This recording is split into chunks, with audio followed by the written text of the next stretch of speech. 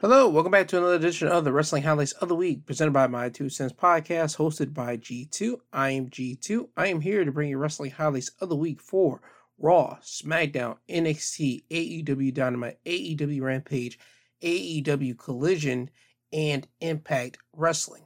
Now, without further ado, let's start the show. Raw will start off with the World Heavyweight Champion, Seth Rollins. He's supposed to issue his open challenge for the World Heavyweight Championship, but that does not happen because Finn Balor would attack Seth Rollins from behind before anything. So Finn does this. He attacks Seth. He throws him outside of the ring. He hits 3 coup de grace on Seth. He will hit 1 off the commentary table and then 2 off of the steel steps. He will hit those 2 off the steel steps by getting a nice running form, and then he'll jump off the steel steps and then hit him with it. And the coup de grace, they were nice. They looked sick. I hope Finn keeps those coup de grace, the running one more specifically, off the steel steps in his repertoire, because that just looks like it would hurt someone extremely, and it looked like it hurt Seth badly, because Seth would not be able to defend the World Heavyweight Championship on Monday Night Raw. But before the night was over, we would hear from the World Heavyweight Champion, Seth Rollins, and he would announce that he will be going to NXT to defend the World Heavyweight Championship against Braun Breaker. So that match is still on for NXT. Now, we will get the first match of the night, The Miz. The Miz will come out, and he's upset because Seth isn't defending the World Heavyweight Championship in the open challenge. So Miz decides to issue his own open challenge to anyone. And a returning Tommaso Ciampa will come out, and Tommaso would take that challenge.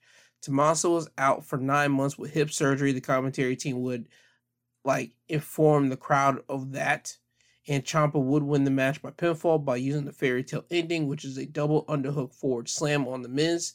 And it's good to see Ciampa back. People like Ciampa, and hopefully he gets put in a better position than he was last year when he was just Miz's lackey, but time will tell with that, right?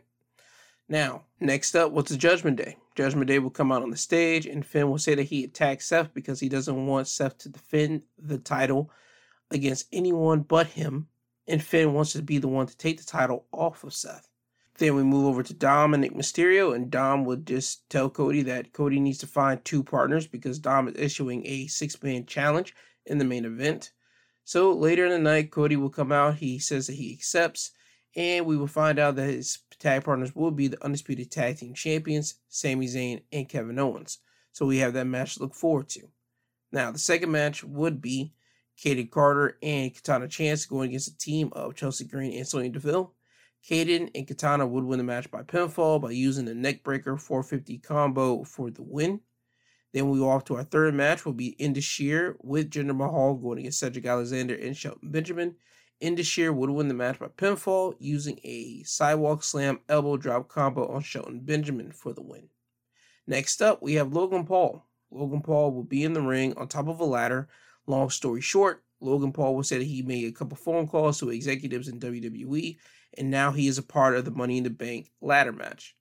Then you will see all of the Money in the Bank participants come out except Damian Priest, so that will mean Santos Escobar, Ricochet, Nakamura, Butch, LA Knight will come out, and LA Knight got the biggest pop of the whole entire night, in my opinion, because when LA Knight's music hit, the fans went stupid nuts, and Knight's is just over. He's extremely over.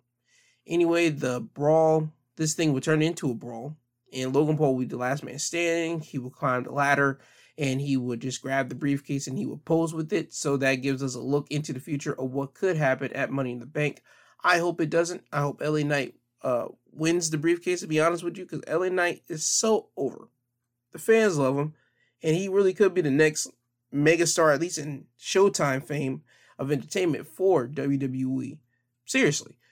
But that's all if WWE wants that to happen, and they need to pull the trigger now, the same way that AEW did with last year with the Acclaim, when the Acclaim got hot in their angle with Swerve in Our Glory at All Out.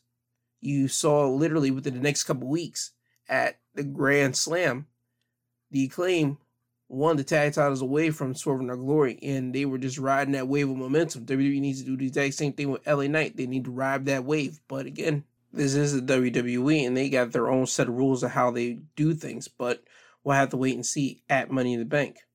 Next up, Matt Riddle going against Ludwig Kaiser with Gunther in their corner. Riddle would win the match by pinfall using the Bro Derek, which is a forward tombstone slam for the win. After the match, Gunther would get in the ring and attack Riddle from behind. Gunther would go after Riddle's left leg, trying to break it. Ludwig would hold Riddle down as Gunther would stomp on the leg. So that might put a damper on their Money in the Bank matchup. I'm not certain if they're going to have a match. It just seems that usually with storylines, they kind of build it up to the next pay-per-view for that match to happen. I just think Gunther versus Riddle in London would make sense. But again, we'll have to wait and see if that match ever does get confirmed. Now, after this, we have the Alpha Academy with Maxine Dupree in their corner going against the Viking Raiders with Valhalla in theirs. Viking Raiders would win the match by pinfall when Chad Gable had the advantage. Valhalla would get on the ring apron, Maxine would grab her, and then hit a suplex outside of the ring. Now, Chad will be proud, Otis will be proud, Chad will be too proud to not see Eric grab him and then hit him with a knee behind the head, and that's how the Viking Raiders would win the match here. Next up, Rhea Ripley going against Natalya, but that match never takes place, thanks to Rhea Ripley attacking Natalya from behind. Rhea would throw Natalya into the barricades, into the steps, into the ring, and then Rhea would finish off Natalya with the Riptide and leave Natalya laying in the ring here. I don't like how they're doing Natalya. Natalya is a veteran. Her and Tamina are like the only two like lasting veterans on the main roster. I mean, Trish, she just popped back in, but Natalya and Tamina are like the vets in my eyes. So I don't understand why they're doing this to Natalya. I feel that Natalya will be better off going probably to another company like to an Impact or AEW. And I know AEW, they will use her as a mentor for one of their younger talents to prop them up into stardom, or at least in a way they need to get them going. In Impact, I can see Natalya having good matches over there and actually being a star player over there if Natalya wants to have that happen. But I just don't like the disrespect WWE's been doing to Natalya, because Natalya has always been given some crappy like gimmicks or crappy storylines, and Natalya just went out there and did them. And right now, I just don't like her being this veteran that keeps on getting poo-pooed on. But we'll have to wait and see with this Natalya stuff. And if Natalya's contract is up, I would suggest not signing it and probably going over to AEW or Impact and doing what you got to do. But if you like the WWE money like that, and everybody probably do, stay there. Now, next up, Money in the Bank qualifier between Raquel Rodriguez and Trish Stratus, who has Zoe Starks in her corner. Trish would win the match by pinfall. Well, not by pinfall, by disqualification, thanks in part to Becky Lynch. When Raquel was in control of the match, Zoe would interfere by sweeping the leg of Raquel when the ref wasn't looking. This would then lead to Becky Lynch running down to the ring and attacking Zoe Starks. Trish would see this, leave the ring to try to help out Zoe. Becky would grab Trish, throw her into the barricade. The ref would see it and call for the bell. So Trish now advances to the women's Money in the Bank ladder match. Now, after this, we had Shinsuke Nakamura going against Bronson Reed. Bronson would win the match by pinfall by using the Tsunami for the win. Ricochet will be out here watching the match the same way that Nakamura did last week. And again, Bronson Reed just played these two guys against one another. That's the reason how he was able to win the match up here the same way that he did last week. And I don't know if they were setting up for a triple threat match between Bronson, Nakamura, and Ricochet next week. And if Bronson wins, he gets added into the Money in the Bank ladder match. I don't know. It wasn't announced, but I can see that happening. But if that doesn't happen, I don't know what we're doing with these three guys here. You're just throwing these three guys into something to kill time.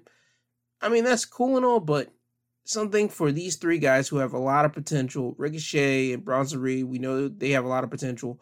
Nakamura, he has a lot of potential, and we all see it from his NXT days to now.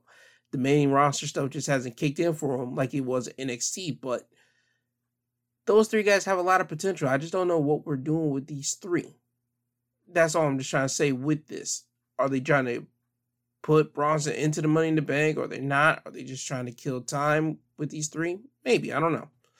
Off to the main event. 6-man tag. Judgment Days, Damian Priest, Dominic Mysterio, Finn Balor, with Rhea Ripley in their corner, going against Cody Rhodes and the Unified Tag Team Champions, Sami Zayn and Kevin Owens. Cody, Sammy, and KO would win the match by pinfall, when Cody would hit Damian Priest with the Crossroads for the win. Again, gives Cody some momentum going against Dom and Money in the Bank. Now he has a win over the Judgment Day. And you now have Dominic, who now has to try to get some momentum. Damian, who has to try to get some momentum. Finn, who has momentum still going into his match against Seth Rollins at Money in the Bank. But it is puts the Judgment Day on a down after they were on such a high at the beginning and even at the middle of this show. So with that, that's your Raw Wrestling Highlights of the week. Now we move over to NXT, where this week's episode of NXT was part 1 of their Gold Rush special. Next week will be part 2, their final. And next week we will have Nathan Frazier defending the Heritage Cup against Dragon Lee, as well as, again, the NXT champion, Carmelo Hayes, going against Baron Corbin, Gigi Dolan going against Kiana James. Now, to start off part 1, we will have the special guest referee North American Championship match of Wes Lee going against Tyler Bate. Mustafa Ali was the special guest ref. Wes Lee would win the match by pinfall using the cardiac kick to win. Mustafa Ali as the special guest referee was a great and really cheeky choice, to be honest. Mustafa Ali, he comes to NXT, he's talking about this is where competition lives. He's thinking about getting a fair shake. He just can't wait to be here and get his feet wet and all that good stuff to be a champion.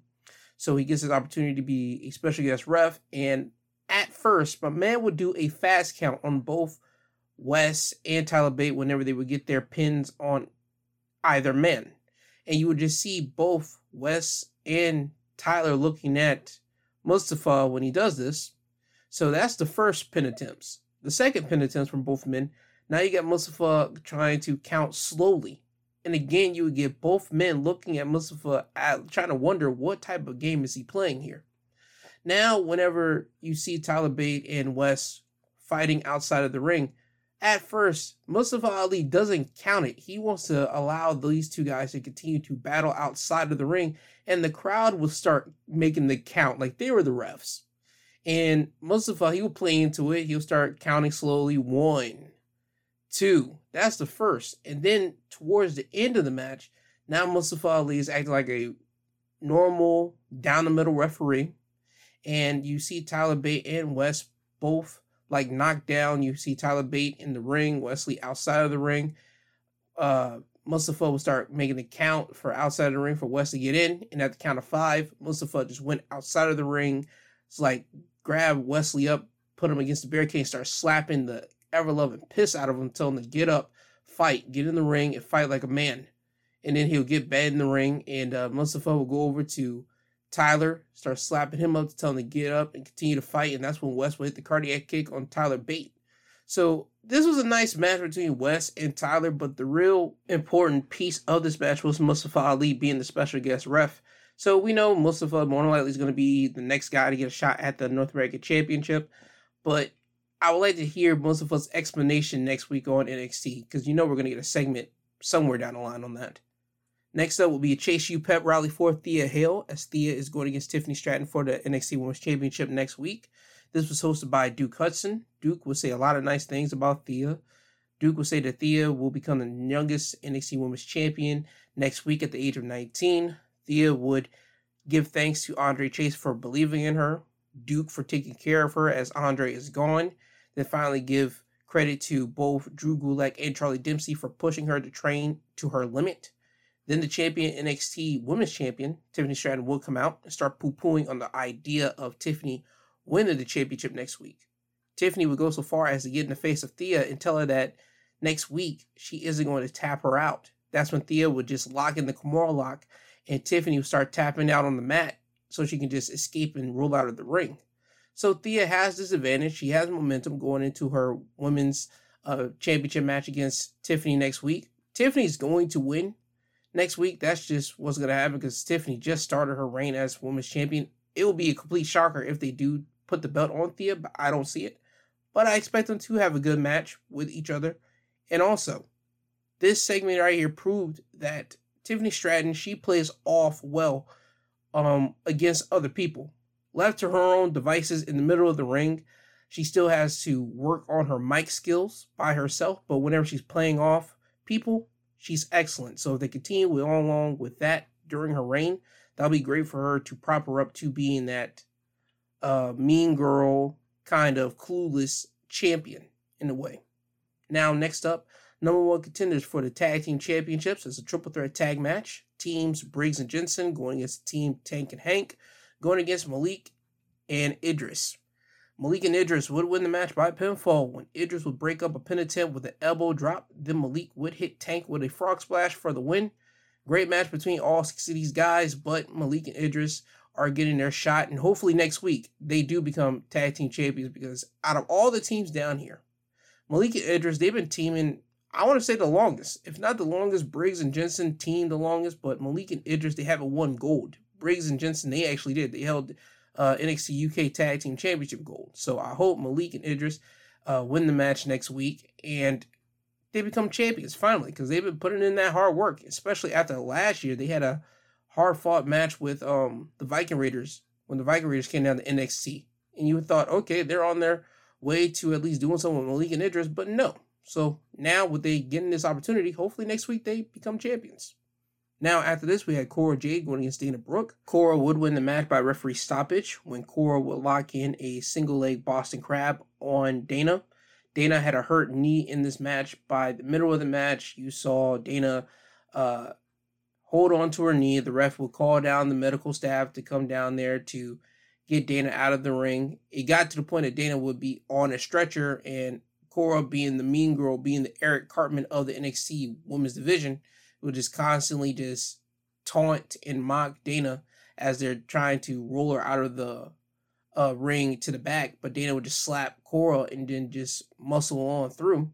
But Cora will get a single leg Boston Crab on Dana, lock it in. Dana wouldn't quit, so the referee would have to ring the bell for Dana's safety. That's how Cora Jade would win the match here. Next up, we have the face-off between the NXT champion, Carmelo Hayes, and Baron Corbin.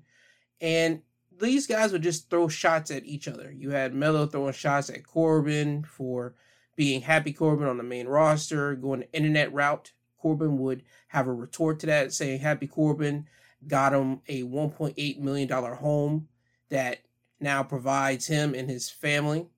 And that's something that these young 20-some-odd guys, 20-year-old some-odd guys in NXT don't understand. Their little light jabs, they don't pierce nothing. And Corbin would then talk about bank account to bank account with Melo, talk about accomplishment to accomplishments with Melo, that nothing in any category that Melo has can match up to what Baron Corbin is capable to do, because Corbin has been doing this almost for a whole decade, and he's been doing it almost on the whole decade of the main roster. Melo would say, you know what, you're right. You got time on your side, and let's think about it. At 26, I came here, and I won the NXT Breakout Tournament. I cashed in, and I won my first championship. But at the age of 26 for you, you were getting cut by the Arizona Cardinals. And that would be a dig.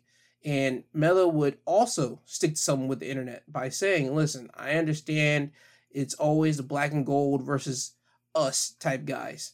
And that's not something I want to continue to happen, because, listen, you guys set the bar. But I'm not going to try to go up at your guys' bar, because I don't try to live for other people. I live for me. I try to set my own standards. So that is something that people need to understand too. Again, people that haven't been watching NXT since Black and Gold era, I understand it, but you guys do need to tune in, because you guys are missing great, excellent television.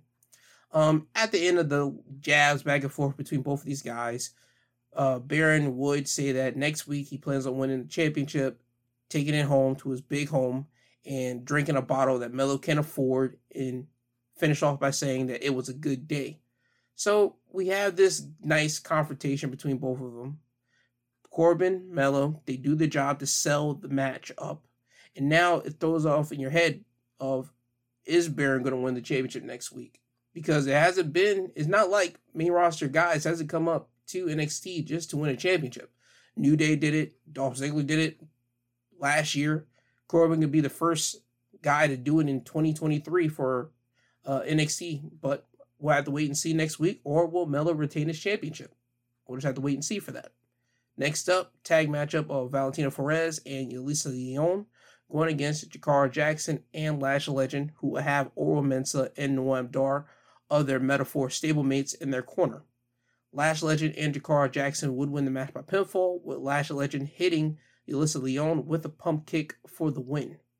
Now we're off to the main event, the World Heavyweight Championship match. Challenger Bron Breakker going against the champion, Seth Rollins. Seth would retain his World Heavyweight Championship by pinfall when he would catch Bron Breakker coming off the top rope and hit him with a super kick, then hit him with 2 curb stomps to put Bron Breakker down. This was a great way to end off NXT for the World Heavyweight Championship. Braun and Seth, they threw everything out there. This was like a match that you would see on the main roster, that you would see them give them extra time to make someone feel important. That's what they did here for Bron Breakker. Braun was giving Seth everything. Seth put Braun through the announce table with a frog splash.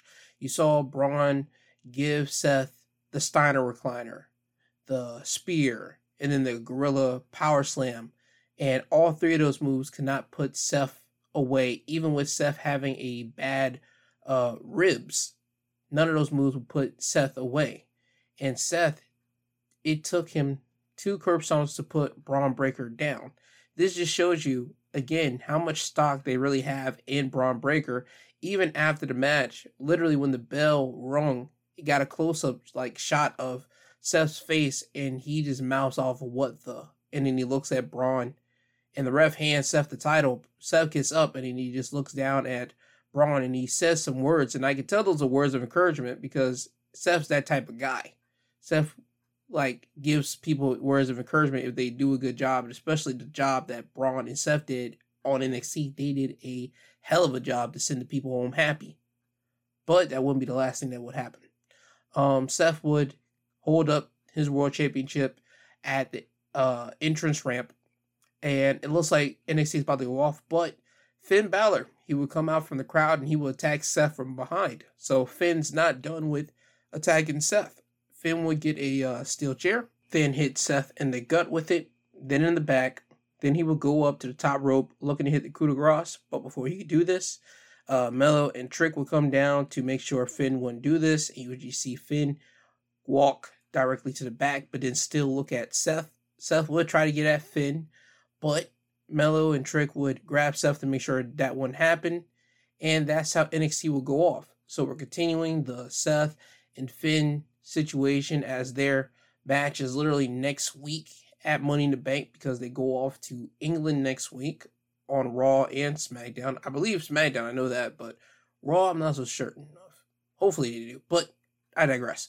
They go off to England next week. Money in the Bank is next week with these guys, so we'll have to wait and see, as they got one more episode of Raw to still deal with, to see how they continue on with Seth and Finn continuing with their business, and we'll see if they even get a match condition of the World Heavyweight Championship match at Money in the Bank. But we will see when time comes. But with that, that's your NXT Wrestling Highlights of the Week. Now moving over to AEW Dynamite. But before I talk about Dynamite, I have to give a quick overview of Collision. Last Saturday was the AEW Collision debut episode in Chicago, and the fans were going crazy as soon as Chicago started chanting CM Punk. Punk came out wearing wrestling gear, but he would have wrestling boots draped around his neck, and he would carry a red velvet bag. I think if you're listening to the show, you kind of already know what Punk said. Punk came out there, he started going and talking about what has happened for him these past months, talking about he's been away and he's been watching everything, and he talked about the last time you guys saw him, he had a tear muscle off the bone, and that he just had to recuperate, and he would take a couple shots here and there. He would say, I'm the only true, genuine buck in a business full of counterfeit bucks. And he made a shot at the Young Bucks. He didn't make a shot at Hangman. He kind of already did that in his ESPN story. But the interesting note, he never said nothing, or at least alluded to anything with Omega. So that tells you that Punk is at least cool, or at least trying to be cool with Omega, that he didn't throw no shots towards him. But Hangman, he got it on the ESPN story. The Bucks, they got it here on Collision. And Punk just basically just gave out his mission statement. He said, last time you guys saw me, I was holding up the world championship, and he would hold up the red bag, and he would insinuate that he has the original AEW World Championship in the red bag, and he would say that I was the man who won the dog collar match, not just someone who participated in it. And he's throwing a shot at MJF because MJF's whole claim to fame is that he's been in the best dog collar match, the best fatal four-way matchup, the best Iron Man matchup, and now he is the world champion. And you can tell that Punk is going to go after MJF to declare the one real true world champion, but right now that's just not on his radar. But it will be. But we just gotta give it time. After Punk will come out, we would get our first match of the night for the TNT Championship. Luchasaurus going against Wardlow, and Luchasaurus would win the match thanks in part to Christian Cage's help. When the referee wasn't paying attention, he was looking at Luchasaurus. Christian would get on the turnbuckle and hit Wardlow with a photographer's camera, and that will disorientate Wardlow and would allow Luchasaurus to hit Wardlow with a choke slam, and now we have a new TNT champion. After the match, it was kind of funny to me because Luchasaurus never held up the TNT title. It was only Christian. Christian will hold it up, and he's acting like he's the one true champion, aka $1 Million Man style, when Andre the Giant won the title off of Hogan years ago. So that's what that reminded me of here. But again, Wardlow in the TNT title, it's just that he keeps on losing it, and I expected it to lose here against Luchasaurus. I don't want to see how far we actually keep the title on Luchasaurus, and where do we put Wardlow at here now, since this came about. Now, after that, you had Buddy Matthews going against Andrade El Idolo. This is Andrade's first time back in AEW for months. Apparently, he had some surgery, so that's the reason why he was out. Andrade would win the match by submission by locking in the figure 8 on Buddy Matthews, and Buddy would tap out.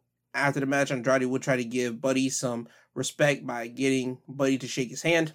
Buddy wouldn't do it, and then the lights will go out, and then House of Black would be in the ring once the lights pop back on. Once Andrade turned around, he saw Malachi, and then he saw Brody King. Brody would hit Andrade with a clothesline, and you just see House of Black just leave Andrade there just on the mat. After that, you had the re-debut of Miro, as Miro went against Tony Nese. Miro will make Nese tap out to the game over. So it was good to see Miro. Miro got another hero's welcome of love in Chicago, because people miss Miro. So hopefully he gets a steady place on AEW Collision now. After that, you had a tag team matchup of Toni Storm and Ruby Soho going against Willow Nightingale and Sky Blue.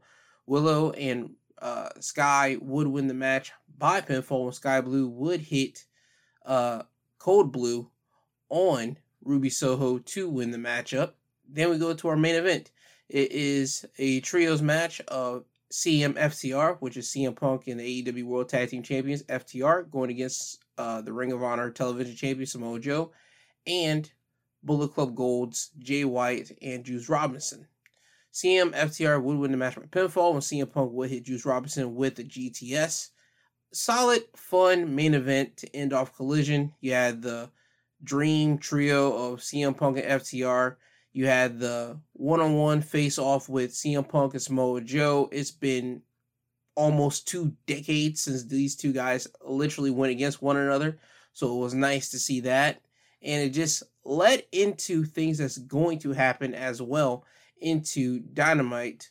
And speaking of Dynamite, we would go off with the first match, the Hardys going against the Guns. The Hardys will lose the match against the Guns, thanks in part to Bullet Club Gold coming out to interfere.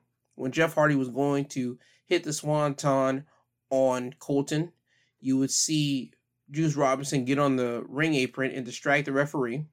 This will allow Jay White to push Jeff Hardy off the top turnbuckle, and then you will see the Gun Club hit 310 to Yuma on Jeff Hardy to win the match. Now, after the match, Jay will be leading everyone in attacking the Hardys. Jay will hit Matt Hardy with the Blade Runner. Jay will hold up Jeff and allow Juice to hit him with a fistful of quarters. The Guns will then hold up Matt, and as Juice is about to hit him, Ricky Starks would run down to make the save, but the numbers were too much for Ricky. Then FTR would come down to the ring, but the numbers were still not on their side until CM Punk would run down to the ring. Now it's a 4-on-4, and Bullet Club Gold and the Guns would retreat Punk will throw out a challenge for an 8-man tag for Collision, and Jay White would agree. So on Collision, we are having Bullet Club Gold and the Guns going against CM Punk, FTR, and Ricky Starks. After this, we had a concession stand brawl between Jeff Jarrett and Mark Briscoe. Mark Briscoe would win the match by pinfall using a roll-up, and there was multiple cameos from different individuals. You had one from Papa Briscoe, you had one from Karen Jarrett, Jay Lethal, Satnam Singh, Sanjay Dutt, Best Friends, Christopher Daniels, and the Lucha Brothers. This was just a fun match, to be completely honest with you, and I'm glad they're allowing Mark Briscoe to do these fun matches here because they're still trying to find something for Mark to do since we all know he doesn't have his brother, Jay Briscoe, and they're just putting Mark anywhere that they can, and I am enjoying that wholeheartedly, to be honest with you, because Mark was always the funny, loose guy of the tag team of him and his brother. So getting Mark to do these funny style of matches and be in these positions that we know that Mark could excel at is just good to see, and it's just good to see Mark just be happy in AEW. It's still a shame that we don't have Jay, God rest the dead, but hey, I'm glad AEW, Tony Khan, whoever is in charge is allowing Mark to have this time, and I'm glad that the people that are working with Mark Briscoe are having fun as well. Now after this, we have a trios match of Minoru Suzuki, Chris Jericho, and Sammy Guevara going against Action Andretti, Darius Martin, and AR Fox. Suzuki, Jericho, and Guevara would win the match by submission when Jericho would lock in the Lion Tamer on Darius Martin and make him tap out. After the match, Renee would come in the ring and ask Jericho about his face-to-face with Sting last week. Chris would say that everyone was buzzing about their first ever encounter except for him. Chris would say that he knows who Sting really is, and that's someone who shows up to the highest bidder and calls Sting a whore. Chris would challenge Sting to a trios match at Forbidden Door, with Chris, Minoru, and Sammy going against Sting, Darby, and a partner of their own choosing. Sting and Darby would come down to the ring. Sting would tell Chris that he accepts his challenge. Darby would remind Chris that he has made enemies everywhere he has went, and they know the right guy to team up with. Chris would ask, who is it? Darby would tell Chris that he needs to watch Collision to find out, so you have to wait to Collision to see who's teaming up with Sting and Darby. Now, after this, we will have Adam Cole coming down to the ring. Adam will give credit to MJF for giving him a tough match last week. Adam would state that he didn't win, but MJF didn't win as well.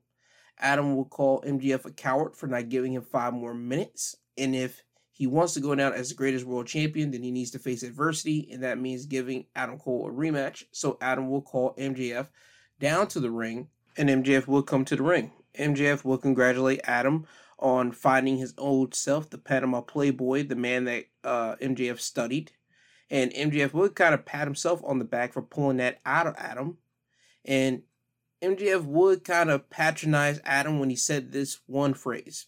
He would tell Adam that he feels that each man earned each other respect, and as a friend, because of Adam's head injuries, he feels that that rematch between these two, that'll be a no. Adam would tell MJF that he expected him to say that, and he would suggest for them to fight right now. Now you see Adam getting MJF's face, and it looks like MJF's about to back off. Tony Schiavone would get up from his desk and tell both men that he has an announcement. Tony would mention a random drawing tag tournament that starts next week. Because earlier in the show, you saw Tony Schiavone backstage with RJ City, and he pulled out 2 names out of this machine. And the first name was Adam Cole, and his tag partner in this random drawing tag tournament will be MJF.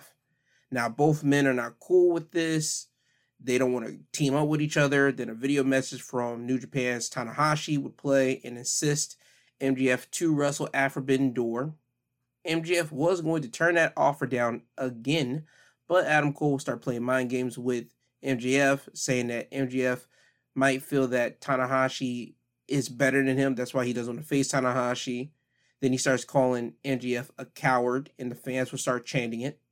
This will make MJF so upset that he agrees to the match with Tanahashi at Forbidden Door. So it has been made official.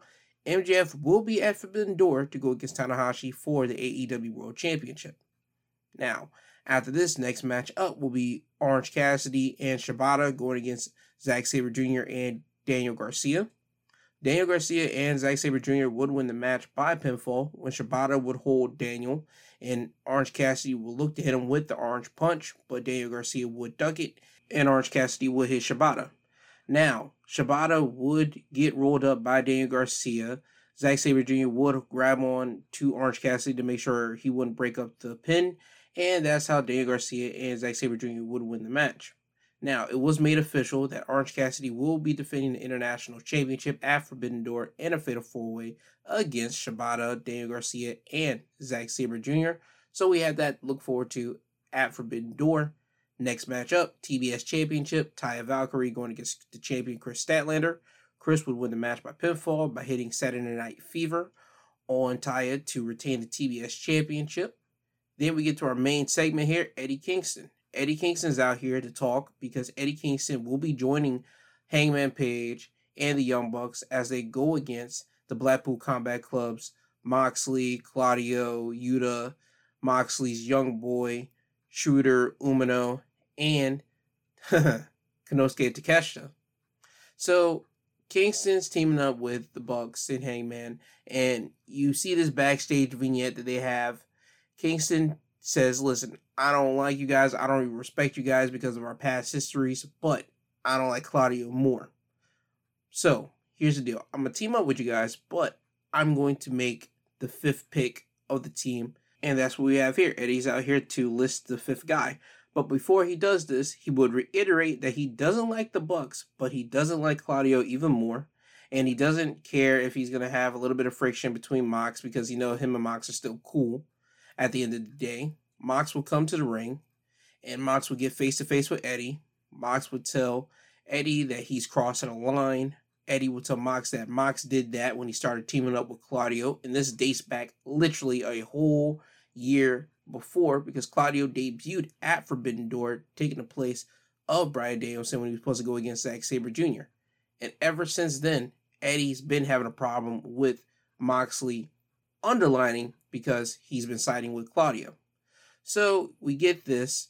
Eddie will introduce the 5th member of their team, which is Tomohiro Ishii.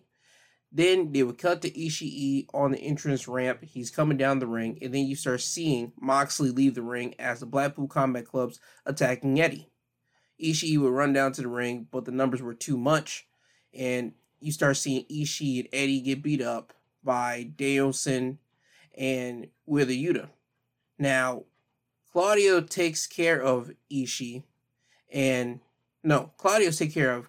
My bad. Ishii's on the ground, and Bryan gets a microphone, and he's supposed to call out Okada. He says, I know Okada isn't here. He's too much of a chicken, so if he doesn't come out here, I'm going to just stomp in Ishii's head. And as he's about to stomp in Ishii's head, Okada's music would hit, the crowd will go crazy, and Okada would run down to the ring. Okada is handling both Yuta and Bryan. Yuta is able to grab Okada, and Bryan's looking to hit him with the Buseigo knee, but Bryan would miss, and he would hit Yuta. Now, Yuta gets hit with it. You see Okada grab Bryan. He's looking to hit him with the Rainmaker, but Bryan would leave and duck out of the ring. This will leave Wheeler Yuta just to eat the Rainmaker, and that's what happens. So, AEW Dynamite will end with Bryan looking at Okada as Okada is just in the ring staring at Bryan, and this is just to get people more hyped up to see their match at Forbidden Door. Now, the one thing I did take out of this whole segment here was that Moxley usually joins in on the beatdown of an individual. And it's usually Bryan who doesn't really join. Bryan's usually the puppeteer. He's usually in the back or on the commentary table just watching as the beatdown's being happening. But it was the other way around here. Bryan is doing the beatdown with the rest of the Blackpool Combat Club members, but you will see Moxley not join in. Moxley just dips and he just never be seen from again that night. And it's real interesting because you know the history of Mox and Kingston. They're boys from independent days up to now in AEW. They've been boys ever since a long back, and it's going to play into something at their Forbidden Door. It's going to play into that 5-on-5 matchup where we might get Mox and Kingston in the ring with each other. Yes, will they be boxing and like brawling it out with each other like brothers will do, yes. But when it comes down to it at the end of it, who's going to get the win and what's it going to cost the other person? That's what I'm trying to gather with this story that they're trying to tell with Moxley and Kingston and Claudio. Because I have a feeling Claudio might do something too far that Mox might have to look at Claudio a certain type of way. And that might start a little bit of dissension between the Blackpool Combat Club and Mox. But again, we have to wait and see at Forbidden Door, right? And with that all being said, that is your AEW Dynamite Wrestling Highlights of the Week. Now we're off to Impact Wrestling. Impact will start off with a 6-man tag. OVE, Sami Callihan, Jake Crist, and Sawyer Fulton going against Brian Myers and the Good Hands. Brian and the Good Hands would win the match by pinfall after getting a little bit of help from Moose. When Jake Crist was on the top turnbuckle, the referee wanted to see Moose come down to the ring and push Jake off the turnbuckle. This would send Sawyer Fulton and Sami Callihan to go after Moose, and this would make them miss Brian hitting Jake Crist with the roster cut and covering him for the win.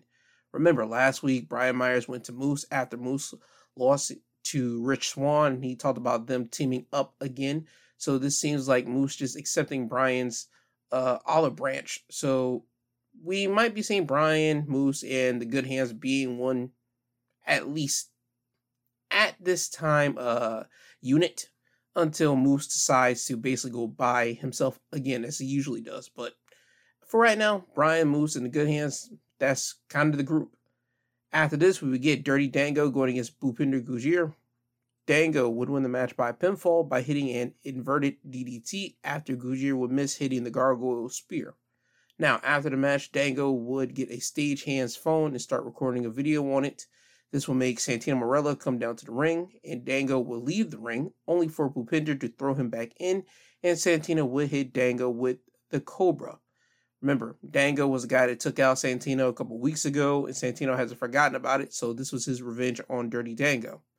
Now, after this, we will have the Designs, Khan, and Angels with Deaner in their corner, going against Jonathan Gresham and Mike Bailey in a tag team match. Gresham and Mike Bailey would win the match by pinfall, thanks to Deaner, when Angels would hit Bailey with a Spanish fly, then decide to go up the top turnbuckle. Now, you will see Deaner get on the apron and yell at Angels, this isn't a part of the plan, and he needs to finish Bailey. Angels will yell back, that's what I'm trying to do, so get down. Angels will go for the frog splash and miss. This will allow Bailey to hit Angels with a tornado kick, then finish him off with the Ultimate Weapon to win the match. So you can start seeing more of the cracks start to show in the foundation of the design between Angels and Deaner. And to be completely honest, I could see Khan signing with Angels to take out Deaner instead of Khan signing with Deaner, to be completely honest. Because since Deaner has gotten into the leader position from Violence by Design, Deaner hasn't hit the stride the way that Eric Young did. And I think Deaner is trying to become another Eric Young, and that's just where the character of Deaner fails. He's always tried to be the leader, but he's better known as just being the right-hand man to someone else. So I can see Khan signing with Angels and just taking out Deaner. And we could probably see the return of another big man, probably Joe Doring, to help out Deaner if Joe Doring's cancer situation is handled at the time. But we'll have to wait and see on that one. But cracks in the foundation of the design is showing, and is showing big time. Now, after this, we will get to a one-on-one matchup between Taylor Wilde, who will have Kylie King in her corner as she goes against Killer Kelly. Kelly would win the match by pinfall when Taylor would reverse out of the Killer Clutch. Taylor would go for a pinning maneuver, but Kelly would reverse it into her own pin, and that would get her the win. After the match, Taylor and Kylie King would attack Kelly from behind until Masha Slamovich will come down to the ring with chains in her hand. Masha will look at Kelly, then hit Kylan and Taylor Wilde with the chains. Kelly will join Masha and make Taylor and Kylan retreat to the back. Then you get this moment between Masha and Kelly just staring at one another. Masha would leave the ring when Kelly would try to extend her hand out. So you can see a partnership starting to form between Killer Kelly and Masha Slamovich after their dog collar match that they had against All Odds. And you saw Masha basically give Killer Kelly her respect. So it seems that now that Kelly has Monster's respect, probably we're going to get a tag team and probably going to win the Knockouts tag team titles away from the Coven, but that's still some weeks away from now. But that's just my prediction. Next up, Digital Media Championship match. The champion Joe Hendry going against the challenger Yuya Uemura, with Kenny King and Sheldon Jean watching the match from ringside. Joe would win the match by pinfall by catching Uemura and hitting him with the standing ovation, which is a one-handed spine buster, for the win. After the match, Kenny King would grab the Digital Media Championship, get in the ring with Sheldon Jean by his side. Kenny would hand over the championship to Joe Hendry and let his intentions know that he is gunning for that championship. So Kenny King versus Joe Hendry is in the plans, but that'll probably happen at Slammiversary. Now off to the main event. Tag team match. Bully Ray and Steve Maclin going against the team of Eddie Edwards and Kaz, with Alicia Edwards in their corner. Bully Ray and Steve Maclin would win the match by pinfall, thanks in part to Eddie Edwards. When Kazarian would have Steve Maclin in the crossface chicken wing, and the referee was tied up with Bully because Bully tried to get in the ring to kind of break up the submission, Eddie would go and look to hit a super kick on Steve Maclin, but he would hit Eddie Edwards. Now, Eddie would be surprised by hitting Kazarian, and Bully would steam past the ref, throw Eddie out of the ring. And then Steve Maclin and Bully would hit an inverted 3D on Kazarian to win the match. Now, here's my thing with this. Kazarian and Eddie Edwards, they've been having this thing between the two. It went all the way up to against all odds. Kazarian would win the match. You see both of them kind of have their respect, but Kazarian's kind of playing it safe because he doesn't fully trust Eddie Edwards. Eddie would tell Kazarian earlier in the night that he has his back and he's not going to attack him. He's not going to turn on him. And he will say that he's putting that on their, wrestling coach, Killer Kowalski's grave. So Kazarian is going into this match with at least some type of trust because he puts, his word on their former trainer's grave. So that's what we have here. And with Eddie super kicking Kazarian, now is going to call into question, did he mean to do it? Did he not mean to do it? Because when you see the replay, there's no way Eddie could not have kicked Steve Maclin in the head because Steve Maclin was perfectly angled. Steve Maclin didn't duck his head, move his head, no nothing. Eddie just super kicked Kazarian right in the face. So I expect next week on Impact, we're probably going to get a segment with Eddie Edwards and Kazarian and with Cass talking about that he saw the replay and there's no way that Eddie missed that super kick to Maclin. So that's what I expect next week out of Impact between those two. But this gives momentum to Bully Ray and Steve Maclin as they head into a tag team match against Scott D'Amore and PCO at Slammiversary. Now, with that being said, that's your Impact Wrestling highlights of the week. Now we move over to SmackDown. SmackDown will open up with the Usos coming to the ring. Jimmy will say that he feels good and asks Jay how he's feeling. Jay isn't feeling well because they are going to be fighting family, and Jay will go into this whole diatribe about the details of what a true family is supposed to do, how they're supposed to work, and he will say that he still loves Roman, that they still love Roman, and that they did everything Roman wanted them to do for the past 3 years, and what caused Roman's downfall, basically the bloodline downfall, was that Roman stopped giving them respect. They will say that they can forgive Roman because he's actually family. He's actually a part of the blood, unlike an outsider. And they're referring to Paul Heyman. They will call him a rat, a snake. They would say Paul has been pulling the strings and they can't stand it, even to the point that Paul tried to get brother to go against brother. So you have this monologue from Jay. And Jay was the one that said that they can forgive Roman, which was interesting.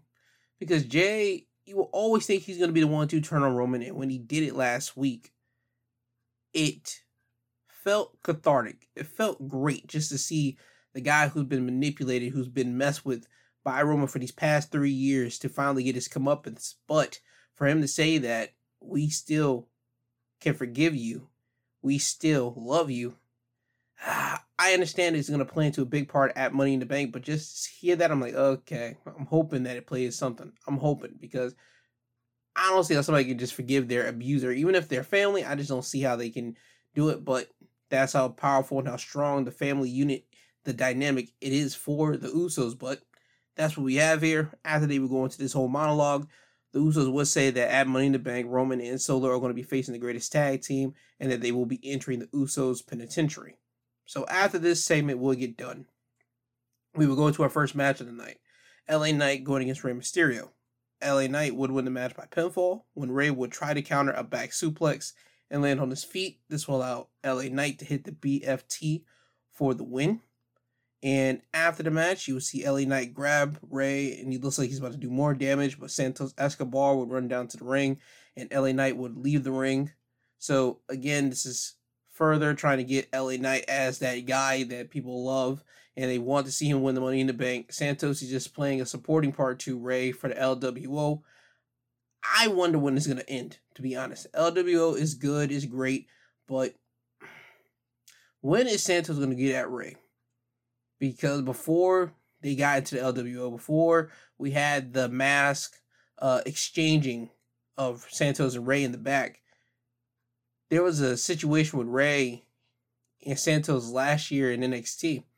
And Santos mentioned that he wanted to take Rey Mysterio's spot. So I don't know if we're getting close to that or we're just still trying to intertwine the Santos-Rey relationship to the point that when it gets to Santos turning on Rey, it can finally get to Santos saying that I weaseled my way to trusting you, to taking your spot. And he gave Rey fair warning of that a year ago and even, months ago, like in December or even November. So again, it's all interesting to when Santos is going to turn on Rey, but we'll have to wait and see with that. But LA Knight won the match here. He's still over. After this, we would go backstage to Solo Sikoa and Paul Heyman walking backstage. Ridge would walk into Solo. Ridge would say it was his bad, but Solo isn't feeling it tonight. Solo would drop Ridge with the quickness with the Samoan spike. Then we would go to commercial break, and when we come back, Adam Pearce and the medics are looking at Ridge. Sheamus will walk up to them and tell Adam that he wants a match with Solo. Adam would tell Sheamus to let him handle it. Sheamus wouldn't have it. Sheamus would walk out onto the entrance stage and challenge Solo to a match in the main event, and it would be made official, so we have that set for later in the night. Now, next up was the Unified Women's Tag Team Championships, the NXT Women's Tag Team Championships, and the WWE Women's Tag Team Championships. With NXT Tag Champions, Alba Fire and Isla Dawn going against the Women's Tag Champions, Ronda Rousey and Shayna Baszler. Ronda and Shayna will win the match by submission, when Shayna had Alba Fire and Coquina Clutch, and Ronda will have Isla Dawn in the armbar. Both ladies would tap out, so Ronda and Shayna or your Unified Women's Tag Team Champions. After the match, Ronda would get a mic and ask Raquel Rodriguez where she's going and why she's here. Oh yeah, Raquel, she was out here at commentary table watching the match, and Raquel would tell Ronda that she's out here because she wants to have a rematch, but she used the term we. So Shayna would ask, who's we? Because we've beaten every tag team here. And then Liv Morgan's music will play. So Liv comes out. She's back with Raquel. Liv has been out all of May. So she's here. We're going to get a Raquel and Liv going against Ronda Rousey and Shayna Baszler match for the Unified Tag Team Championships somewhere down the line, because for you to have that stare down between these two teams, you already know it's being set up. So it just hasn't given us a timeline for it yet, but you know it's coming. Now, after this, we had the Grayson Waller effect with special guests, Pretty Deadly. They will talk about facing Kevin Owens and Sami Zayn next week in London for the Tag Team Championships. Pretty Deadly would mention how they feel Kevin Owens and Sami aren't looking at them as credible competitors. Pretty Deadly would mention how on their debut last year, they won Tag Team Championship Gold, how they have unified championships, and they feel that they are going to be the next Tag Team Champions. Pretty Deadly would then talk about how last week they endured the Tag Gauntlet and start naming the names they got eliminated in the Gauntlet. And they will talk about how LWO was in it, but they got eliminated. Brawling Brutes, they got eliminated. Hit Row, they got eliminated. And then when it came down to the Street Profits name, the Profits will come out. They will say that Pretty Deadly are still new and they haven't been properly introduced to the smoke. So we would get a match between the two teams. Pretty Deadly would win said match by pinfall when Kit Wilson would toss Montez Ford off the top turnbuckle, and Elton Prince would get off Angelo Dawkins' shoulders. Angelo will look at Kit, and Elton would take this time to roll up Angelo and place his feet on the ropes to secure the win for Pretty Deadly. So this gives Pretty Deadly momentum as they go into their tag matchup against Kevin Owens and Sammy for the tag titles next week. Now, after this, we have Charlotte Flair going against Lacey Evans. Charlotte would win the match by submission by locking in the figure 8. And there was one thing in here that she did that I found cheering and adoring. Charlotte, she hit her husband's pose. Her husband, Andrade El Idolo, who works in AEW, she hit his Tranquilo pose, and the camera made sure they got it. And I find that adoring because on Collision, Andrade, he beat Buddy Matthews with the figure 8, and for Charlotte to pay that forward and recognize her husband on WWE television, it just felt nice to see. Anyway, after the match, Charlotte wouldn't let go of the figure 8. Asuka would attack Charlotte with a sliding kick to the face, then start brawling and beating up on Charlotte. And again, this is still just to perpetuate their matchup next week in London for the Women's World Championship. So we got that here. Cool. Now on to the main event, Solo Sikoa with Paul Heyman going against Sheamus. This match would get thrown out because of Solo's anger. Solo would hit Sheamus with a Samoa Spike, then send him out of the ring. Solo would follow and hit Sheamus with a Uranagi on the commentary table. Sheamus would be so drained at this point that he'll be slumped over next to the barricade. Solo would run over and smash the barricade with a running hip attack, and this would make the referee call for the bell. Now, Adam Pearce and medical officials will come down to the ring to check on Sheamus, but Solo Sikoa would pull the medics off of Sheamus and start attacking the medics. Now, the Usos will come out. Solo will meet the Usos in the ring, and now you just see a 2-on-1 beat down. The Usos beating up on Solo. They would knock Solo out with double super kicks, and they would proceed to leave the ring. Paul Heyman would come in to check in on Solo. You would see the Usos turn around, see this. They will run back into the ring, and Paul will leave out of the ring quickly because he doesn't want to get touched. And then you will see Solo start getting on his knees to recollect himself. The Usos would hit Solo again with another pair of double super kicks, then go to different turnbuckles and hit double Uso splashes on Solo Sikoa. Now, that's how SmackDown will end, and we're still going on with the civil warfare that's going on within the actual bloodline of Roman Solo going against the Usos. That match is made official for Money in the Bank, and everybody can't wait to see it. And also, Roman Reigns, he will be appearing on SmackDown next week in London, so we have that. And more than likely, we're probably going to get one more stare down between all 4 of these guys, and probably even a quick little brawl between all 4 of them. That's at least what I think should happen, but we'll have to see what happens next week on SmackDown. Now with that, that's your SmackDown Wrestling Highlights of the Week. Now we go over to AEW Rampage. We'll start off with an 8-man tag. Chaos's Chuck Taylor, Rocky Romero, Trent Beretta, and Show going against United Empire's Will Ospreay, Kyle Fletcher, and Jeff Cobb with Swerve Strickland as their partner. The United Empire and Swerve would win the match by pinfall when Will Ospreay would hit Show with the hidden blade to win the match. Again, Will Ospreay momentum going into Forbidden Door for the IWGP United States Championship. So that's all that's building up for Will Ospreay. And also, Swerve, he gets some momentum as he goes into Collision going against Hiroshi Tanahashi. Now, after this, we have Adam Cole coming down to the ring. And before Adam Cole could even get done with his entrance, before he can hit his pose, MJF will interrupt. MJF will come out on the entrance stage.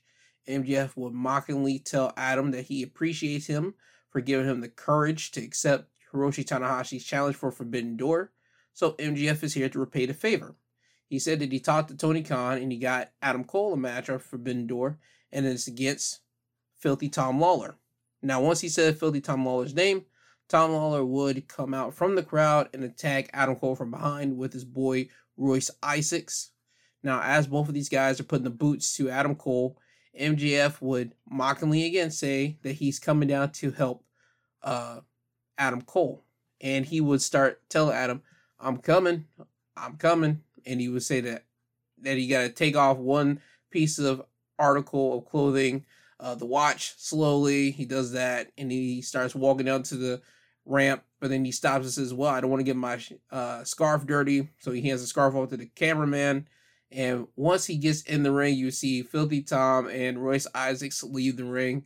And it seems that they're on the payroll of MJF, obviously, because once MJF got in the ring, he says, oh my God, I almost made it just in time. Almost made it. Sorry, guys. Sorry. Again, like a douche.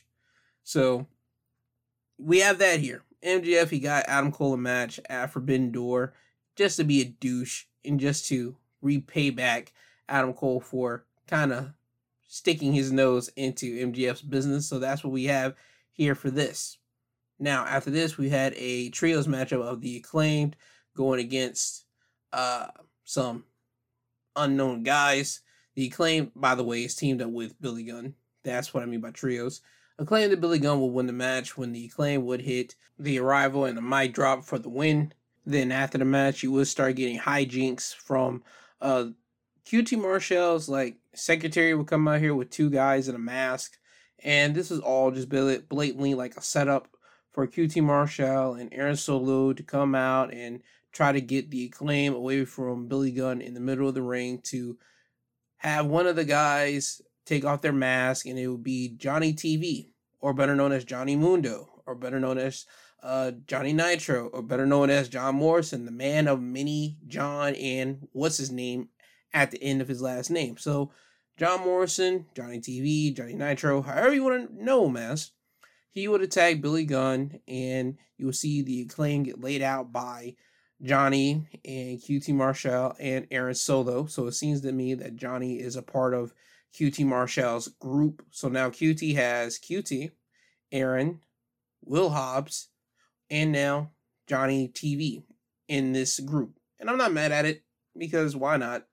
You have more groups in your shows, aka more people get exposed on TV, either being their corner guy, or you get backstage segments of beat up segments, or just to come around just to talk. Hey man, more exposure to talent on TV. I'm not mad at that. Now, next up, quarterfinals of the Owen Hart Women's Tournament. Anna Jay with 2.0 in her corner, going against Sky Blue. Sky would win the match by pinfall by hitting Code Blue for the win. So she advances to the semifinals of the Women's Owen Hart Tournament. And in the tournament, you would have Britt Baker going against Ruby Soho. You have Nyla Rose going against Willow Nightingale. That will happen on Collision. And on the pre-show of Forbidden Door, you're going to have Athena going against Billy Starks. And for the men, for the Owen Hart tournament, you have CM Punk going against Kojima. That's a Japan legend. That's going to happen at Forbidden Door. You have Samoa Joe going against Roderick Strong. You have Dustin Rhodes going against Powerhouse Hobbs. And you have Ricky Starks going against Juice Robinson. And that's all for the men's Owen Hart tournament. So that culmination, that tournament will continue on for the next spans of these weeks. Now off to the main event, we will have Jungle Boy going against Doki, who will have Kinemaro in his corner. Jungle Boy will win the match by submission by locking in Cold Skull on Doki and make Doki tap out. For people that are unaware, Cold Skull is basically a dragon sleeper on their opponent, and this is the finisher, or used to be finisher, of the IWGP World Heavyweight Champion Sonata, the same man who Jungle Boy will be going against at Forbidden Door for the IWGP World Heavyweight Championship. So this was basically pulling Sonata's Punk card. And once the match got done, Sonata will come out with the IWGP Championship. He would meet Jungle Boy face to face, and you would just see Sonata lift up the IWGP Championship in front of Jungle Boy to further promote their upcoming match at Forbidden Door.